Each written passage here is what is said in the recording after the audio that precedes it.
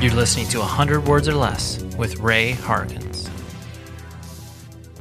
Good afternoon, morning, evening, whatever time it is, wherever you're listening to this. Hello.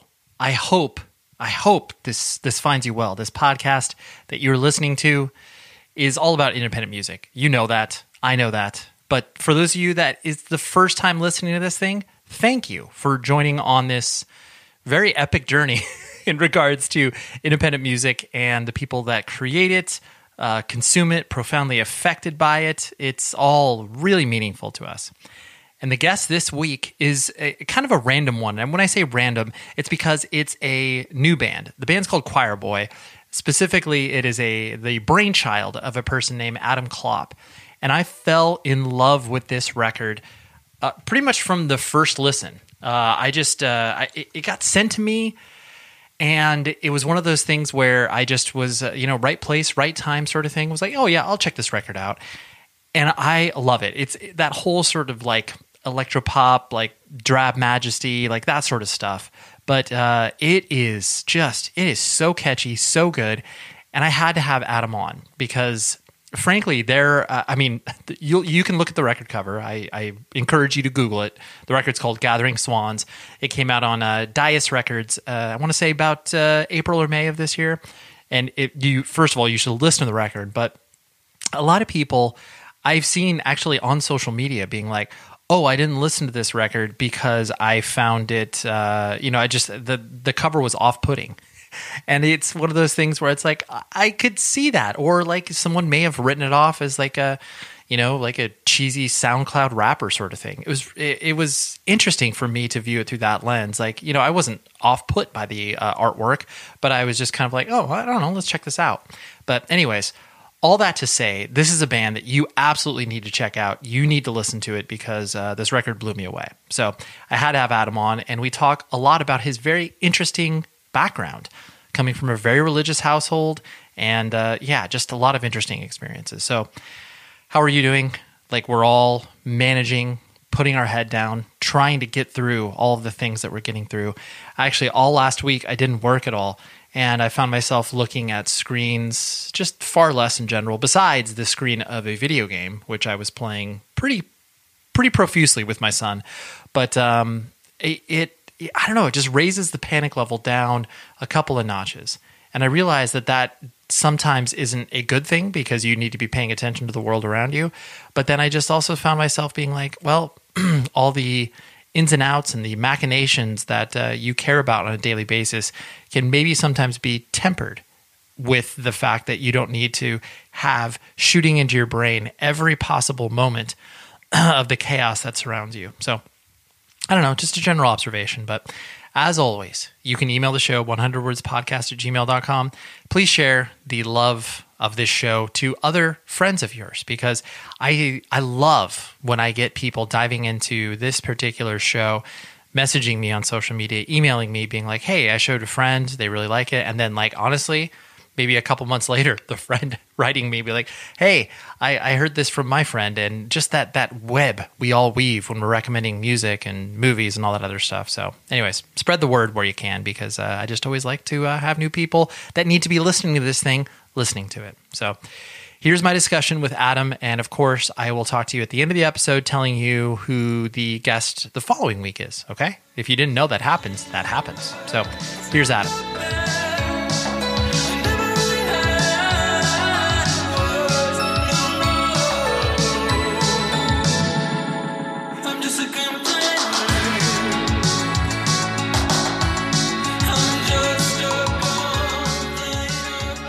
Your kind publicist who reached out to me to be like, hey, you should check out this LP. I think you'll like it. And, it's one of those things that, working in the music industry, and, you get sent a lot of music. And then it's very rare that stuff just kind of like, really kind of peeks its head above and be like, oh, yeah, this is like actually really good. And your most recent LP, and frankly, all the other music that I checked out of yours did that. So good job. Way to go. Way to not suck. Thank you so much. You're welcome. And, you know, I mean, my mind kind of immediately went to the whole, you know, whatever, captured tapes, like craft spells, like that whole bedroom project that obviously turns into something, you know, a little bit more real as far as, you know, a live performance and putting out records and stuff like that. You know, I guess this is kind of like a super simple question to start things off, but you know, how does it feel to have people like, you know, a random dude like myself just hopping on Skype and being like, hey, I really like your record. Like, you know, does that make you just feel like, wow, like this project is much larger than I ever thought it was going to be? Or, you know, how does it kind of ping pong in your head? Yeah, it's pretty weird, especially since, yeah, like you said, in the beginning, it was, you know, there was pretty much, you know, when you're making stuff at first, there's like no eyes on you. And so you don't, I think that it's kind of a double-edged sword, because now that people are paying attention, you know, it's like, it feels like validating and cool to, you know, have people connect with something that you've made. And I think that, you know, it's really special to like go to a show on tour and have, you know, people in the audience that are like having some sort of like visceral response to something that you've worked really hard to make. But then, yeah, I think the flip side is, you know, you kind of end up with like a little bit of a head game sometime when you, I don't know, you know, sometimes I miss just being kind of anonymous, I guess. Sure. Yeah. It is that double-edged sword of the, you know, it's like you said, that sort of dopamine hit of like, oh, it's cool that people are identifying with this. And then, you know, on the flip side, it's like, oh, well, you know, now there are expectations that are placed on me, you know, based off of the music that I'm releasing. And so, yeah, I can get where that, and it's not even like the pressure that you're putting on yourself, but like it's really hard to be able to separate those two things. Yeah. Yeah. And so, you know, kind of, you know, putting the focus on you as an individual, you know, I know some biographical information, so, you know, forgive me with the rudimentary questions, but just, were you born and raised in the Midwest, like in the Ohio area, right? Yeah, I was born in Columbus and I grew up in Cleveland. Got it. And Cleveland is a very, you know, a very storied city in regards to, you know, punk and hardcore with, you know, integrity and all that other stuff. But I presume most of that stuff didn't come onto your radar until, you know, much later, like, you know, maybe high school, maybe even later than that. Yeah, to be honest, so when I was in high school, I think that it's weird to think back because I feel like I had all these phases that I went through really rapidly, where like I would be really obsessed with a certain style of music for like 2 months. And then it'd be like, okay, I don't like, you know, you know, I don't know if that makes sense, but you know, I guess you just like, nowadays I feel like it's rare for me to, you know, get excited about music so much anymore. But back then I could, you know, it would be like, okay, like I'm 14, I'm obsessed with Hellcat Records. I like, you know, ska and punk and like psychobilly and rockabilly and, you know, and then like 6 months later it would be like, oh, like that's baby shit. I like, right. I like Kid Dynamite and, you know, I don't know. I feel like I would go through phases in rapid succession. So, yeah, it definitely, I don't think I even knew who Integrity was probably until like maybe a little bit later. Sure. Probably I started going to like actual, like my friends and I would go to like bigger punk shows like Rancid or Dropkick Murphys or bands like that. And then I think as we got a little bit older, we started going to shows that were like more actual DIY punk shows. Mm-hmm. Yeah, there were like splits in the scene where like, yeah, some of our friends were more into like kind of the hardcore scene.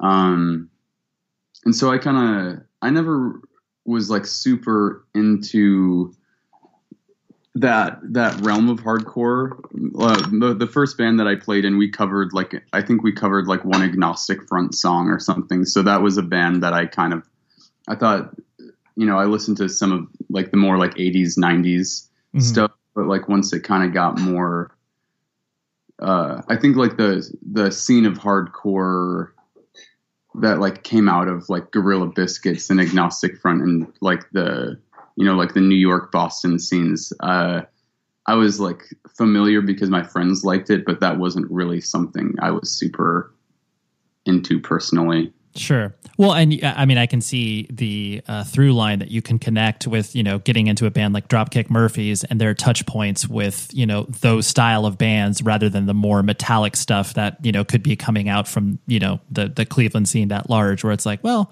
it's not, clearly, bands like Integrity and all that other stuff have connections to punk, but, sonically, it's a little bit larger of a gap to jump.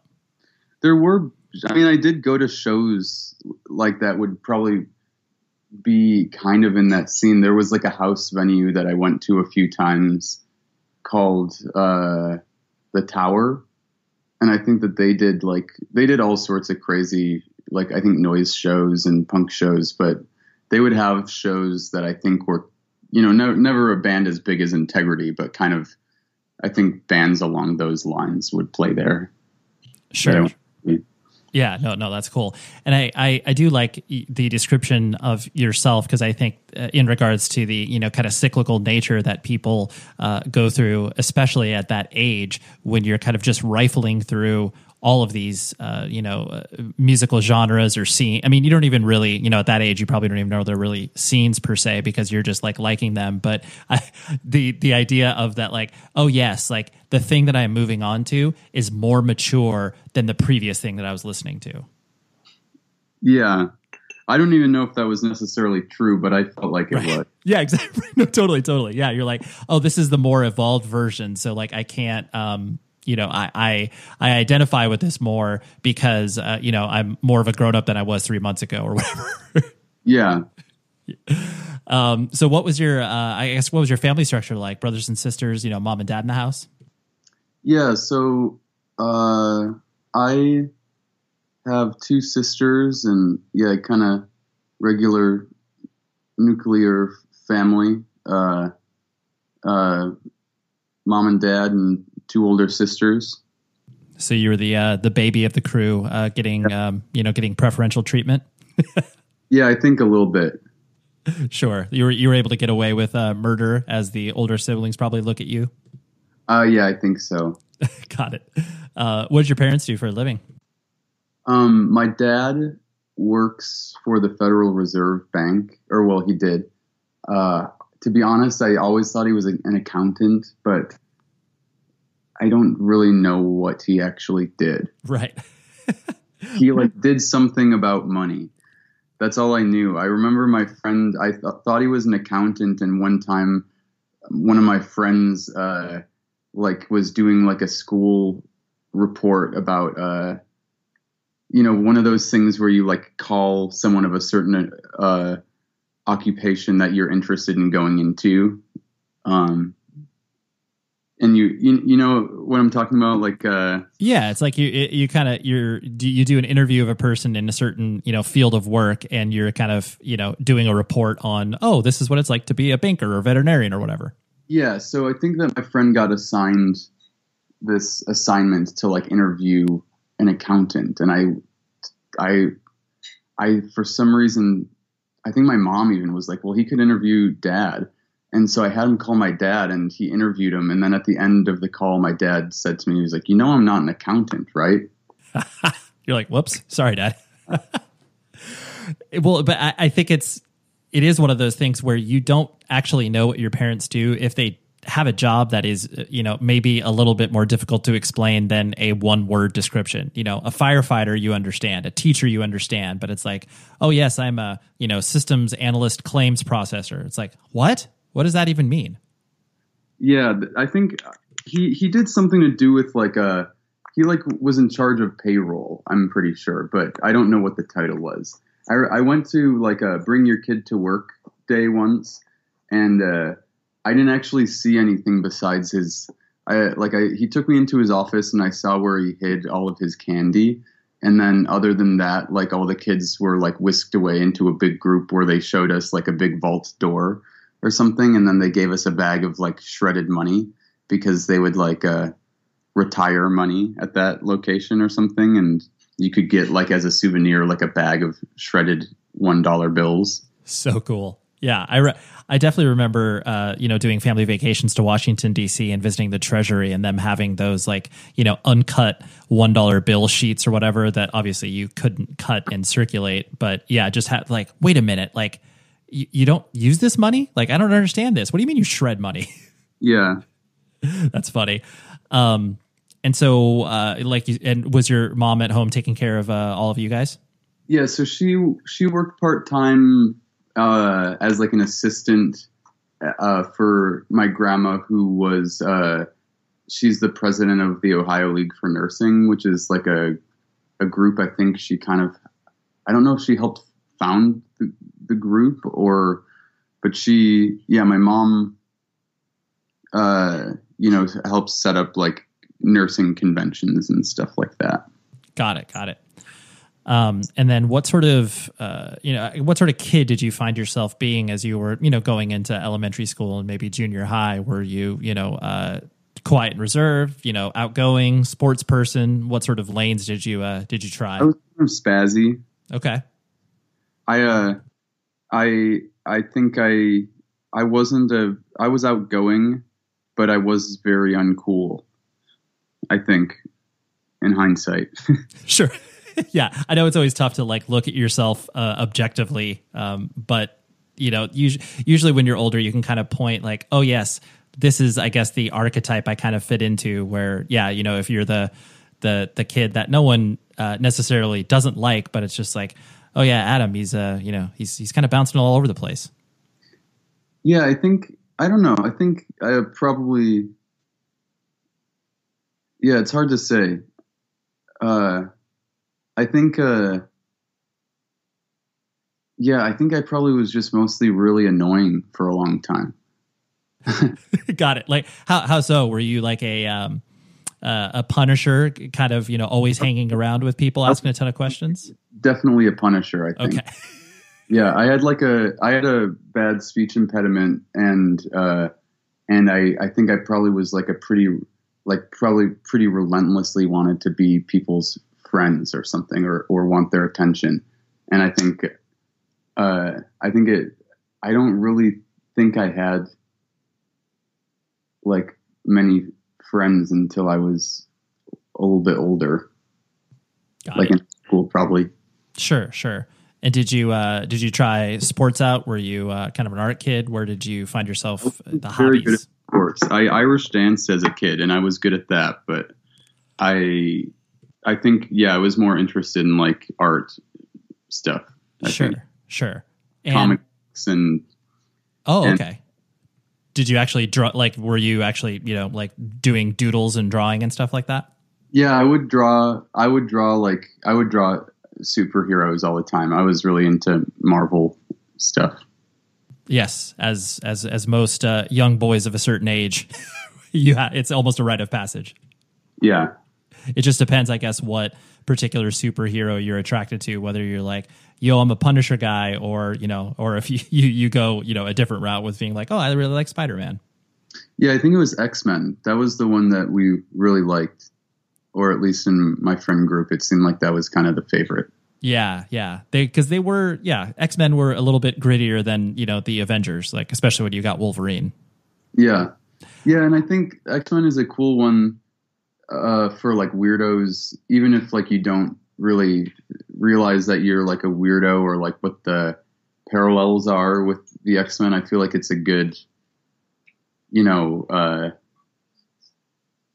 it's just like a good thing for kids, I think, to like kind of like absorb messages without knowing what they're actually saying. Maybe like I remember like being raised in I was raised in like a pretty religious household. And so like, I feel like just, through church or whatever, you kind of like are being fed one idea, but like comic books, you an adult might look at it and just think it's like funny pictures, but like there's like serious social commentary that your kids are like absorbing in through the comic books and it kind of goes under the radar. Like as a 10-year-old kid, like reading a book where like people are like protesting against mutants with signs that say God hates mutants, you don't necessarily see that as like a parallel for the real world as a kid. But then I think as you grow older, you kind of like process those ideas. Listen, band merch is something I'm very passionate about. Like I've spent a lot of money on band merch over the years, and rockabilia.com is your solution for the best band merch around. First of all, use this code PC100 words that gets you 15% off your order. And it's an incredible, incredible website and an incredible company, all officially licensed stuff. You can find pretty much anything you possibly could want there, whether it's t-shirts, long sleeves, hoodies, sweatshirts, posters, puzzles, anything, collectibles. They have it all. It's shipped from the Midwest, so it gets to you very quickly. I've ordered from them multiple times, and I've received stuff actually quicker than I anticipated. And they're a well-run company. It's all officially licensed. So that means, and this is an important note, that the bands get paid, because in this time of not touring, the way that you can support bands in a very real and direct way is buying their merch. So Rockabilia is the real deal, because they are making sure that this economy that we rely so much on from an independent music perspective stays alive. So rockabilia.com, visit it up, use the code PC100 words, and gets you 15% off your order. Thank you very much, Rockabilia. I completely agree with you, because it introduces you to, frankly, just a different way of thinking. And yeah, like the idea, those two ideas you're talking about of, kind of the misfit idea of, all of these X-Men who are just, discarded from society, but, Professor X brings them in, and, you have everybody with all these weird powers. It's like, I just always remember Jubilee as a character, where it's like, all she does is shoot sparkles out of her fingers, but like, she's still cool. And it has that notion of like, everybody is welcome in here, even though the outside world doesn't welcome you. And like you said, finding that, that pop culture connection, that it's like, okay, and like you said, you weren't able to vocalize it, but you're like, okay, someone else feels kind of the same way. And there's a different train of thought that isn't necessarily being shown in, my Sunday school class or whatever. Yeah. Yeah. I was going to hit that a little bit later in regards to, your religious upbringing. So it basically was a strict Christian household, or were you Catholicism? Like what sort of strain were you? LDS, which is Mormon. Yeah, sure. And that is there, I guess this, pardon my ignorance, but I never really knew that there was was there a big Mormon contingent in the Cleveland area, or is that just? No, it's not actually very big, but there is a lot of history in that part of Ohio, because the early church in the 1800s, like the 1830s, I think, when Joseph Smith was first starting the church, they like moved around a lot because of like persecution or whatever, various reasons. But I think after he founded the church in New York, they moved to Ohio. And that's where they built the first Mormon temple. And so there's like several like historical church sites, like 40 minutes away from where I grew up. So there's like there's not like a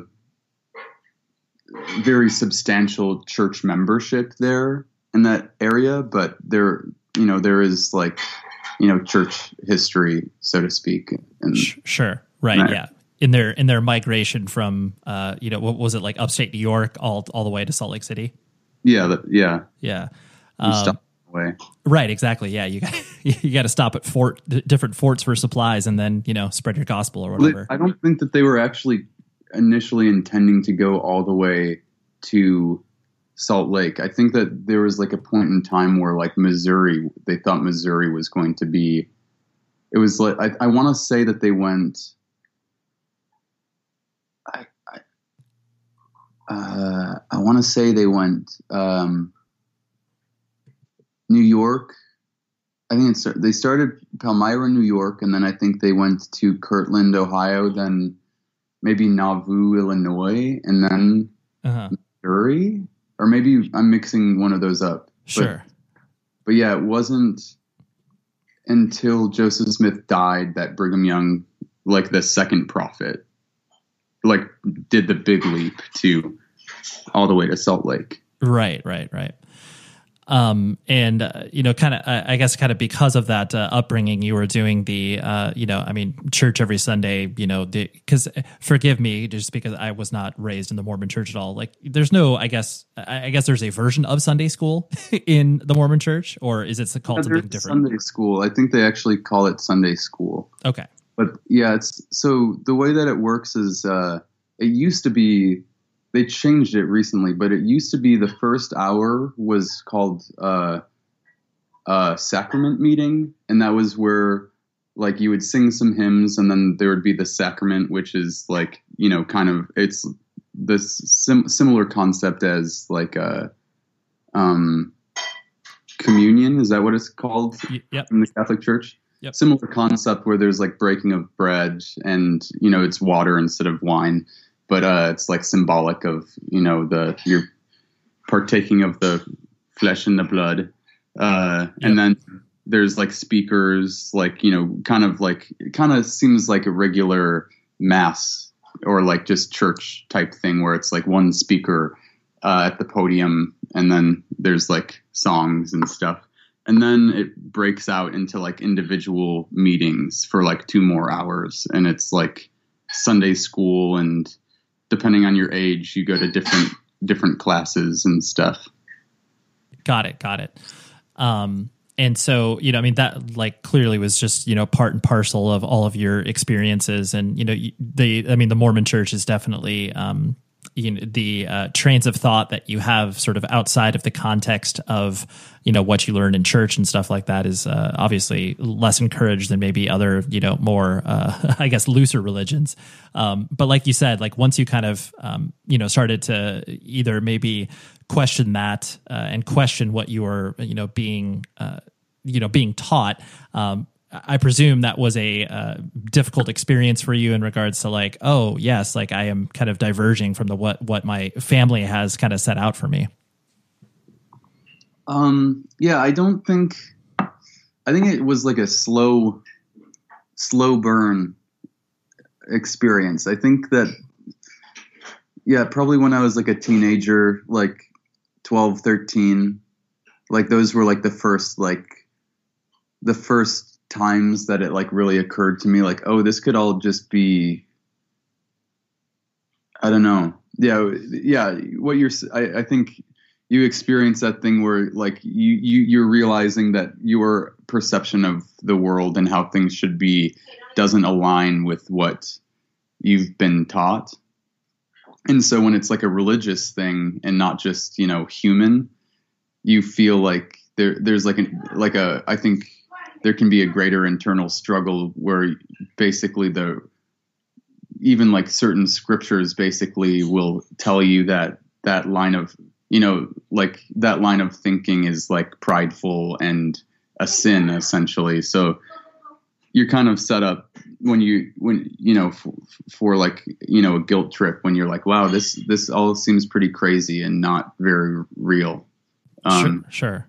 And then you kind of, I think there's like specific scriptures that actually say that, like, if you, the popular phrasing is like the learned think they're wise or something like that, where it like, I can't remember what scripture it is, but there's like specific like ideas that you're conditioned with to like protect against. It's like, weird, you're programmed with like weird mind control stuff along the way. So when you get to the point of doubt, you're already programmed with these like destructive ideas or something. I don't know. Sure. Yeah. Well, you have these, these roadblocks that occur where it's like, okay, if you start to, explore these tangential ideas to what, the church has maybe taught you, there are these, like I said, roadblocks that kind of, maybe are intended to stop you from going down those paths. But yeah, to your point, it's like, when you are fully committed to the idea of exploring those, you can just walk around those roadblocks and be like, no, I'm going to go further. Yeah, I mean, I think that my experience might even be a little bit more extreme than a lot of, or I don't know, maybe that's not the case, but I remember even like when I was in high school, which was definitely the period where I really started to question things. There's something called seminary or like the Mormon version of seminary. It's like classes you take in high school for like an hour every day. And in Utah, I think that people can take it as part of, like they can do it as part of school or something. But since nobody's Mormon in Ohio, we would do it before school. So we would wake up at like 5 a.m. or something. And before we went to school, we would go to church for an hour for a class. And I remember I had like a seminary teacher, like one in particular who, was like really against evolution or like the idea of evolution. And I think he like felt like it was his responsibility to like really leave that impression on us before, cause like, you're taking biology classes in high school and learning about stuff like that. And it's weird in hindsight to think that, you're part of something where people are intentionally trying to undermine your education. You know what I mean? Totally. You have these, yeah, no, for sure. You have these two completely alternate realities that are being presented to you, and it's just like, wait, how are both of these supposed to exist like mutually exclusive to one another? So yeah, I totally understand what you're saying. And then, kind of as you were, exploring this and then obviously trying to figure out, who you were not only musically, but, just as a person, like in high school, when you kind of got into, punk and these subcultures, I presume a lot of that was also kind of a catalyst for you to, kind of venture even further away from religion. Yeah. I was going to punk shows. I didn't really, I wouldn't say I really like got all the way out until I was an adult, but yeah, there were definitely, steps along the way where I was like going to punk shows in high school and kind of like, it's weird to have like most of your friends be involved in this, somewhat politically radical subculture, when you're part of a conservative Christian religion that's like, super present in your life. But yeah, I think, I kind of just, I don't know. It's weird though, cause I still have friends that would consider themselves pretty radical feminists that are, still make Mormonism work in their lives. So some people can make it work, but I, ultimately just realized I didn't believe it was true at all. And so I didn't. Right. Didn't march forward with it. And like, did you care about school? Were you, I guess, a good student, or did you kind of just coast by? Where did you land on that? I was pretty good. I think I was like probably top 10 in my class or something, or pretty close. I don't know. I had like a 4 point something. I got really good grades in high school. Nice. And did that weird? Yeah.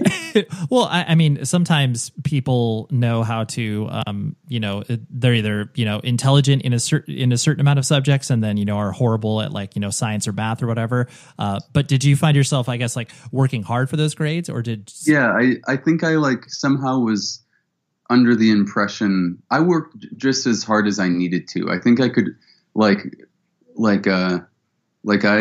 I think that there were classes where I would just like test the waters and figure out what I could get away with. You know what I mean? And I could kind of just get through a class and get an A just doing the bare minimum. But Yeah, I remember I had like a weird mix of, I think, being like just smart enough to do the work, and then also like having the impression that it really, really mattered. Sure. Right. Which, in hindsight, like I don't know, I didn't graduate college. I dropped out of college after about a year and a half, and it's funny to think in hindsight that as a teenager, I really thought that my high school grades would make an impression on the rest of my life. But I guess for some people it does. I don't think it did for me, but right. I definitely had that impression, which is funny. Right. Usually that comes from maybe a family of educators where it's just like, oh, you've got no choice but to do well in school. And of course you're going to college. And of course you're going to do this. Yeah, I don't think my mom didn't graduate college, but yeah, I think that there was a lot of pressure to excel in academia in my family. Sure. Were you, I guess, like, what was your life path? Like, I know that that's probably a very grand way of putting it, but, did you have kind of visions for the future? What did you say? My light path? Sorry, your life path, like, career sort of stuff. Like, was there any sort of conception of like, oh yes, Adam is going to be doing this? Yeah, I think that was always a big question mark for me, and still remains to be. Sure. But, yeah, I think that was confusing for me for sure, because I think that I was brought up to think like, okay, I'm going to go to college, get like a regular job, and probably start a family right away. I think that was not necessarily what I wanted, but what I thought was going to happen, because that's kind of, I was, I think I maybe thought I was going to grow out of like doing music stuff, and then, or like, I don't know. It's going to be a phase, right? Well, yeah, I kind of think that I knew I was like building myself up for a fork in the road, like, whereas like at some point, like the scene that I'm in, like I think I knew that it was going to like come to a head, just like my interest in the way I saw the world kind of having dissonance with, the other part of my life, Sure. And so I think that I always, like, especially as I got older, it kind of seemed like a murky future. Got it. And, as you were also kind of exploring your own individuality and, kind of forging your own path, not only, from a religious perspective, but then obviously the fact that, school wasn't exactly your, burning passion, was there a lot of, I guess, like conflict in the house where your parents just like, oh, what is this music that Adam's bringing home? Like, what is this? I don't know what to do with him. Or was it kind of, they just sort of left you to your own devices? No, I think that they were like, they didn't necessarily get it all the way, but they weren't like, I think that there were times where I would like have like lyrics of a band out that like the band I was in was like going to like cover or something like that. And I remember one time, my mom was like, I found these, you left these in the printer tray, and I just want to make sure that you're not saying these words in your band. So good. Which, at that time I was like 14, and I think it was like, I think it was like ass or damn or something pretty mellow, but like, I think I really like skated the line of being, like, I never really had any big blow up arguments, I don't think, for most of my teen years, like over that stuff. I think it was kind of like I was into weird stuff and dressed a way that maybe they preferred I didn't. But, with the exception of like a few comments here and there, I think it was pretty, pretty tame. Sure. it was probably, I mean, most people kind of have that experience where it's not like, one day you wake up and then, you get kicked out of the house because you have a huge arguments with your parents and stuff. It's just kind of like that slow, trickle to where you're like, oh, like, yes, this is where I'm at. And then, my parents have watched this evolution. So there isn't, like you said, this big, contentious blowout. Yeah. Yeah. I may be wrong. We may have had above average types of arguments, but in my head, I think generally the arguments we had were probably pretty typical of, a teenager versus their parent. Sure. And, as you started to not only go, make the transition from, concerts to DIY shows and, experiencing more of that, whatever 100 people in a random room feeling, did you immediately get taken to the idea that you wanted to, kind of like play in a band and create music? Or was that something that, again, was a sort of slow evolution? I don't know. I think that we actually started like messing around with band stuff before we even were in like the DIY scene. Like I had friends that like, the friends that really got me into playing in bands. I think I befriended one of them in like 6th grade I approached him. We were in the same class, and I think that our sisters had been friends at some point in time. And so I knew that they liked comic books.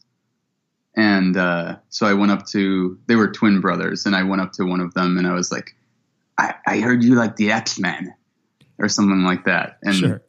And he was like, yeah, I like the X-Men. Let's try to sit next to each other in class or something. I don't know. And I think that their dad was like maybe kind of in the Cleveland punk scene, like in the late 70s, 80s or something. Maybe he was like around and like saw like Devo like come out and stuff. Like I think he had stories about like going to shows back then. And so they kind of had like that perk of having cool artsy parents, I think, and got introduced to like the Ramones and Devo and like cool music from like a young age. And so they got me into a lot of stuff. And I think like in 6th grade, Nathan, one of them, had already started like trying to do bands and stuff. So yeah, I think that that initial interest was like, and I guess probably everyone just wanted to be in a band, at that, because it just sounds cool. I remember there being like Battle of the Bands at like our middle school, and thinking that would be the coolest thing in the world to play at the middle school Battle of the Bands. Yeah. Well, I love that idea, because it definitely is the idea that you can show how cool the stuff that you're into is to the rest of, your square peers or whatever. Just be like, yeah. Oh, dude, here, check this out. Yeah, it goes way past the Led Zeppelin shirt my mom bought me at Kohl's. Exactly, totally. Yeah, it's like, yo, check out. We're shipping off to Boston. Let's see how this tickles your fancy. Yeah. Yeah. No, that exactly the first show that we played, I think, was Battle of the Bands, and we played like 3 Dropkick Murphys songs. Dude, so good. I love that. And so I guess what were you playing in the band? Were you singing? I sang. Okay, got it.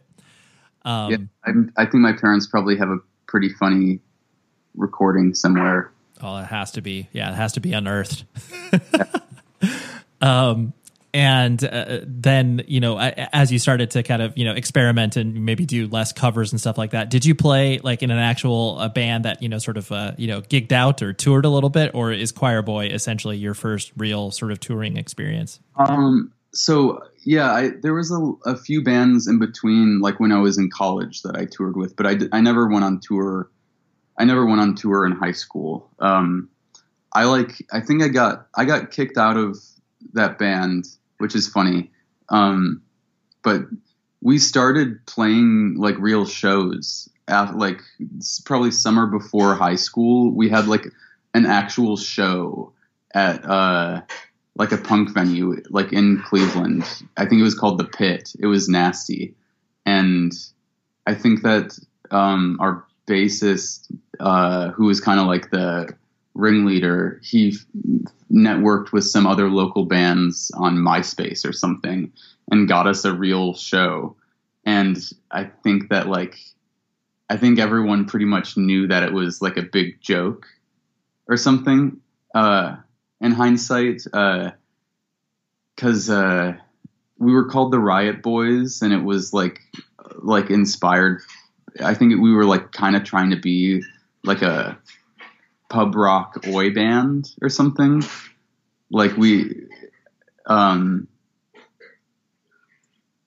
yeah, and we were. I think that some of the people that we were playing shows with were like adults, and so they knew, like, you know, these 14-year-olds that don't know about getting a guitar tuner or like, you know, can barely play, are just like making fools of themselves. But they're called the Riot Boys, and they're middle schoolers. Sure, it's almost like the novelty of it is obviously way more important than, you know, you guys actually being quote unquote good. Yeah. I don't know. I think that they probably started doing better after I got kicked out of the band. I found out from a girl in study hall that they had kicked me out. just like how you're supposed to solve conflict when you're in high school or junior high. Yeah. Yeah. Indirect and, maybe with friends of friends. Yeah. But yeah, after I did I started playing like acoustic, just like, so like I would like go to open mic nights and stuff and set up shows at coffee shops in high school. And then after that, and then in college, I played in a few bands that went on tour, but nothing super serious. Got it. And that, you know, when you mentioning, you know, college, because I know that you moved, to Provo and then obviously experienced the Salt Lake City area for that college, or for that 1 year of college experience. That's also a supremely interesting, DIY scene as well, just because they're, not only with, punk and hardcore and indie rock, and like there's just so much going on because of the, the nature of that entire city being surrounded by, Mormonism and that sort of stuff. Did you, I guess, like your experience in living there and kind of, starting your journey to, doing more of your own musical endeavors? Yeah, I loved it. It was Provo so I lived in Provo initially, and that the scene there is very weird. Because when I first moved there was like a pretty cool like punk rock and roll scene going on, but then there's like also a more like mainstream indie scene that's like really big there, which is weird. There's this one venue called Velour. And like 3 years in a row, there was like bands that were like the big velour bands that were like getting legitimately very famous. Like there was a band called Neon Trees. Oh yeah. And then shortly after that, Imagine Dragons became the next band. And then for a minute, there was like just like random people getting signed to like major record labels that were just like local people. So yeah, there was simultaneously like still like kind of like a punk DIY scene, and then I don't know how to describe it really, but there was like a really competitive like scene of bands like really trying to like go pro and get like actually famous, which was really interesting to, kind of like, play shows in both worlds and, just see, both sides of that. Sure. Yeah. The attention, especially too, where all of a sudden there seems to be sort of a, geographical nature to bands and a scene kind of starting to, pop, because then, the music industry starts to pay attention. It's like, oh yeah, something's going on in Salt Lake. So like, we got to pay attention to it in the way that, you pay attention to scenes in Seattle or whatever the case may be. So yeah, and then to your point, it's interesting to be kind of, on the front lines and then having both of these experiences of the, playing in front of 4 people and then playing in front of, 800 people at a huge venue or whatever. Yeah. and when you started to, kind of have these first touring experiences, and even reflecting on the touring that you've done with Choir Boy, do you like touring? Yeah, I do, and I don't. I really, it's really disruptive to your life, but I really, I think that,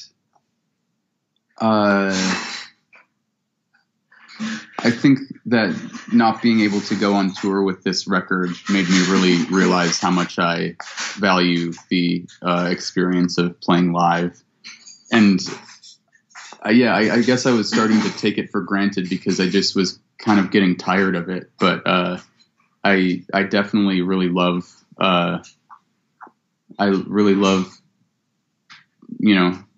that opportunity to go to different cities and, be able to play your songs for people every single night. And I guess, I guess maybe was taking it for granted that we were able to do that so frequently.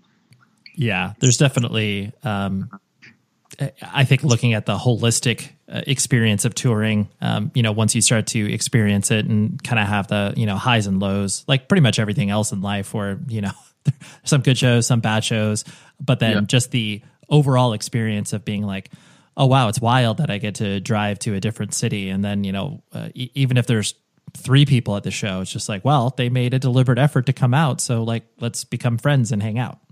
Yeah. Sometimes I feel like those shows, like, it sucks when I've done tours where literally every night is that, and that's not fun because you're just like, yeah, I feel like at a certain point you're just like, wow, I like took time off work to do this. And now I'm just like paying out of pocket to, that was like every tour I did for like a couple years, I guess. But I think, I kind of like having at least one terrible show on every tour.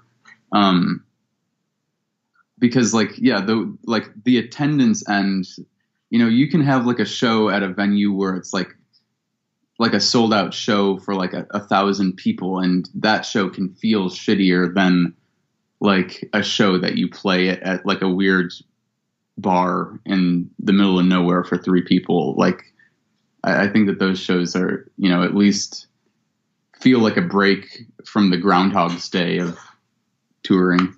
Sure. Right. Yeah. It can, if you have a string of, 3 or 4 good shows and it's just like, oh man, like, you start to buy into whatever, ego you might be, intentionally or unintentionally leaning into. And then all of a sudden it's like, oh yeah, wait, hold on. Like, I'm not that cool. Like, yeah, you got to have those balance. Cause otherwise, then you're just surrounded by, people who constantly, reverberate that you are the best at what you're doing. And there's no other way around it.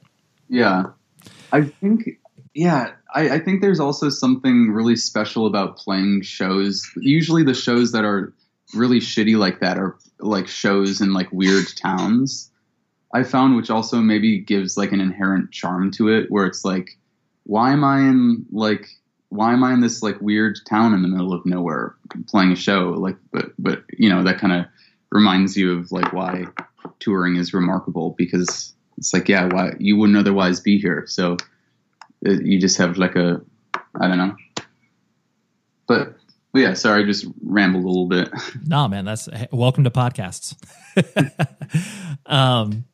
And something I find interesting, with what you've been doing with Choir Boy and, the kind of shows you've been able to play and the sort of, the scene that you kind of travel in is the fact that you have, all of these bands, whether it's, whatever. I'm thinking of one band in particular, like Ceremony. You've done a lot of shows with them. You're close friends with them, and they obviously come from a very, punk and hardcore background, sonically, and also obviously the shows that they've, kind of played at the early stages of their band.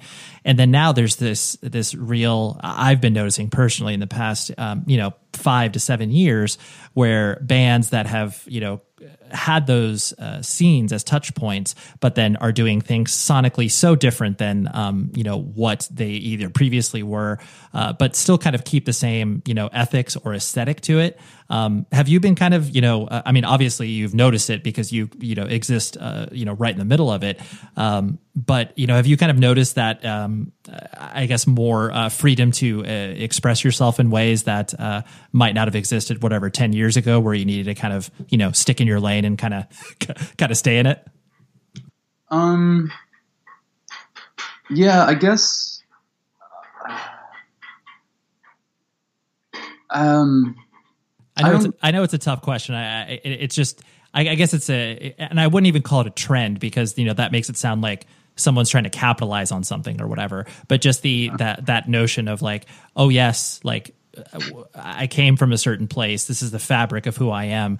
But musically, I'm going to do more than, just these minute and a half long songs or whatever. Yeah.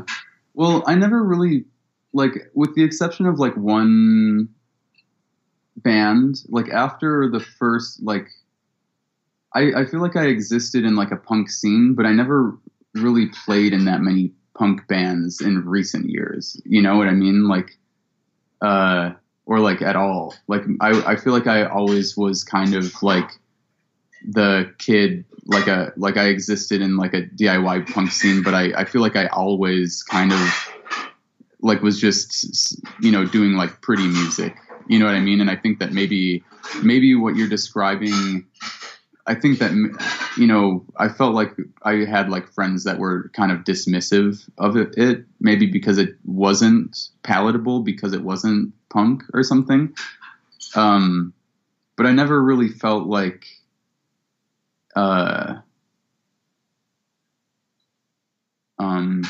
maybe kind of like the inverse of what you're asking is true, if that makes sense, where like maybe people that I was friends with, like certain friends, maybe just weren't interested because it wasn't palatable to them for whatever reasons. It was too vanilla or too pop or too pretty, quote unquote.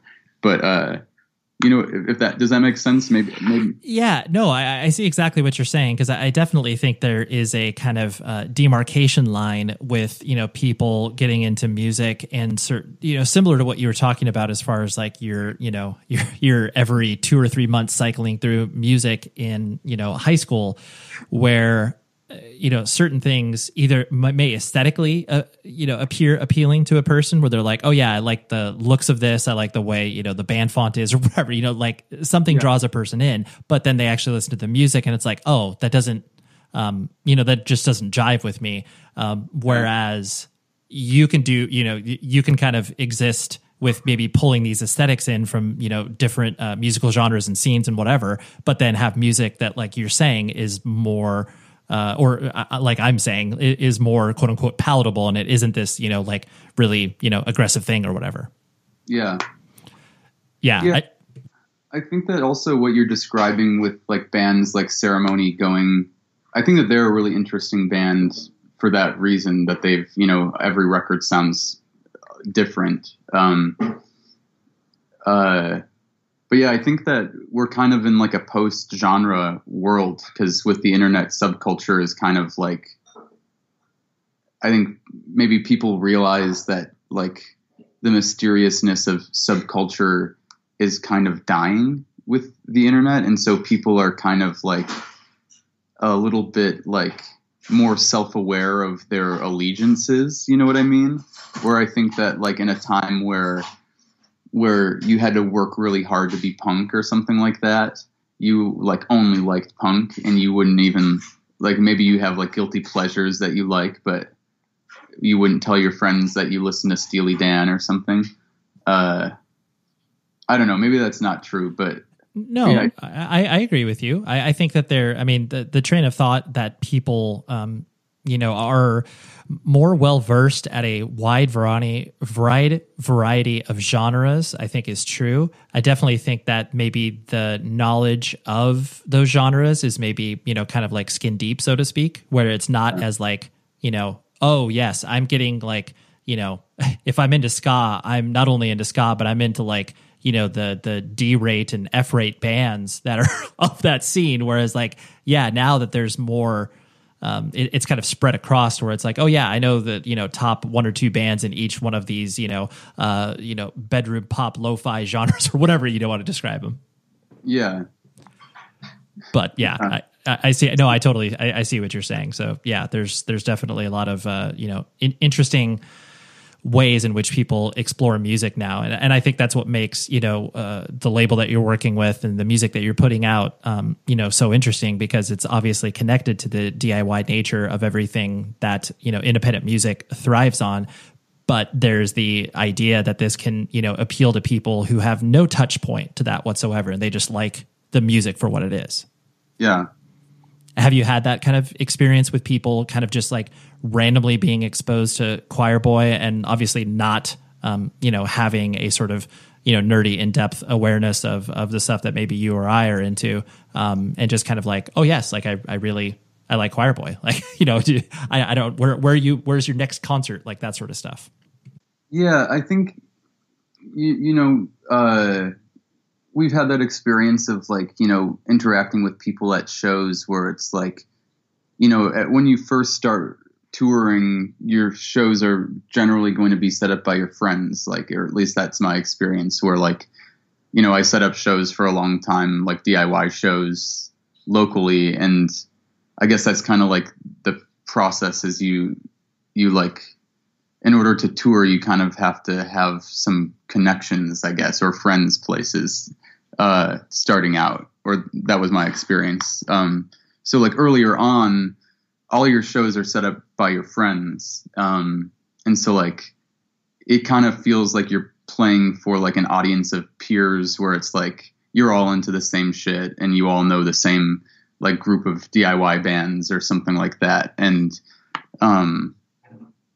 then yeah, especially playing with like bands like Snail Mail, where the audience is like so big. Sometimes I guess that happens where you're like, how do you even know about this or something like that? Which is weird to have that attitude, really, because it really shouldn't matter. But yeah, I think it's cool when people that like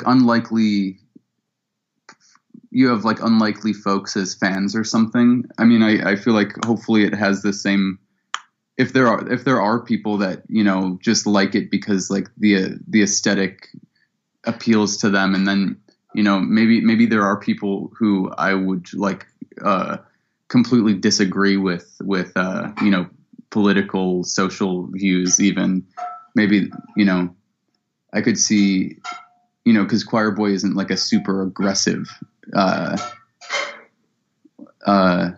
in your face band in terms of like pushing politics. I think that stuff is embedded into the songs, but maybe it could be an X-Men for an adult. Yeah, no, totally. It's like, oh yeah, this is cool, and this is why I like it. It's not so obscure and steeped in trying to be, this secret society. It's like, no, we want to be, welcoming into everybody who has a affinity for our music, as opposed to, trying to be part of a cool kids club or whatever. Yeah. Yeah. I think it's tricky because sometimes, sometimes I do miss that, where it's like, I miss the charm of like DIY shows where it's like, oh, I know that like this night I'm going to see so-and-so in Portland because they set up the show, and I'm going to see all my friends. And now it feels less like that. But I do think that it's like, it's a nice, reminder about like to not buy into the bullshit social clout of being in a scene or something like that. Yeah, for sure. The last thing I want to hit on was the the idea of what, you've been doing, musically with Choir Boy, and the fact that, you're doing Choir Boy probably not from a sort of full-time, I'm making a living off of my band perspective. You're obviously living a real life as well. How do you kind of, I guess, balance like the, sort of business aspect of what it takes to kind of run a band and, get paid for shows and make merch and all that stuff, versus, kind of the artistic creation of it as well? Oh yeah, that's tricky. Sometimes it does feel like you end up doing a lot more, like feels like you said, chores or something like that, where it feels like unrelated to the creative side, but you kind of have to juggle all of these things. Yeah, I don't know the balance. Sometimes I resent it, but I think it's just part of, I don't know if I'm really answering your question in the way that you were looking for it to be answered, but no. Just, I have found a good balance. I think I still get like irritated, but it's, I think it's similar to touring where like sometimes I'll be like, man, I wish things were the way that they were before, where it was all just, I just get to make songs that I want to make. And that's the extent of what this experience is, But then I think back on, I just have so many opportunities that I've had from, like I think it's kind of like a dream come true to be able to tour at the level that we have. And I have so many friends that are,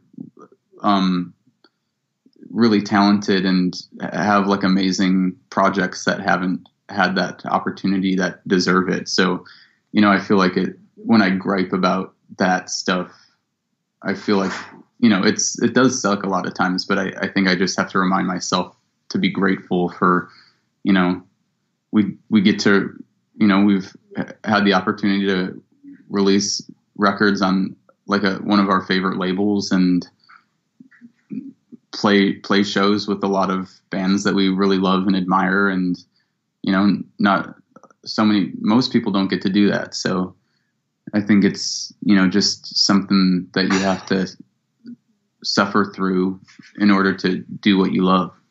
Sure. Yeah. Not everything is, all good all the time. It's like, well, I got to handle these things in order to be able to, do these other things that I really, really enjoy. Yeah. Yeah, no, I totally get that. Well, yeah, I think touring with Ceremony is a crazy one, like, because they were like huge even when I was in high school, and Cold Cave and Black Marble and just so many bands. I feel like it really, if I don't think I would have believed it if I had told myself, 5 years ago or whatever, that we would have those opportunities, I don't know. Yeah, you're like, wow, that's pretty wild to be able to at least even have that opportunity to do that. And whatever, unpleasantries I had to deal with in regards to, the commerce side of things, it's like, well, this is still a great opportunity. Yeah, exactly. Sorry, yeah. I'm becoming less and less articulate the more I try to explain myself. But hey, that's what we're here to do together, Well, Adam, I'll let you go and enjoy your beautiful weekend. But thank you so much for hanging out, dude. I really appreciate this. Of course. Thanks for having me on. Yeah, no problem, dude.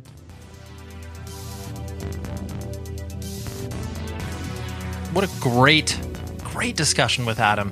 I just this one I was a little nervous about because I really didn't have any connection with him whatsoever. Knew enough about him biographically speaking, but didn't know how I'd connect with him. And we did. And I was really thankful for him being able to, just do that, open up and trust me to not, say stupid stuff at him and being like, oh my gosh, like, why am I doing this podcast? Because that's always a fear of mine. So anyways, thank you to Adam and thank you to Bailey, his publicist, for setting this up. Next week, I've got a great chat just to show you the duality of this show, where it's like on one week, we could have a person like Adam and his band Choir Boy. And the next week, we have Nate, and I'm totally going to butcher his last name, Nate Rebolodello. Totally wrong, I know that. But I know him as Nate from Zabalba, or Nate from Chain Reaction at one point. But I had Nate in the show. I've wanted him for a very long time, and we were able to make it happen. And that's what we got next week. Zabalba's a great band. Nate's a good dude, so we had a fun chat. That's next week. Until then, please be safe, everybody.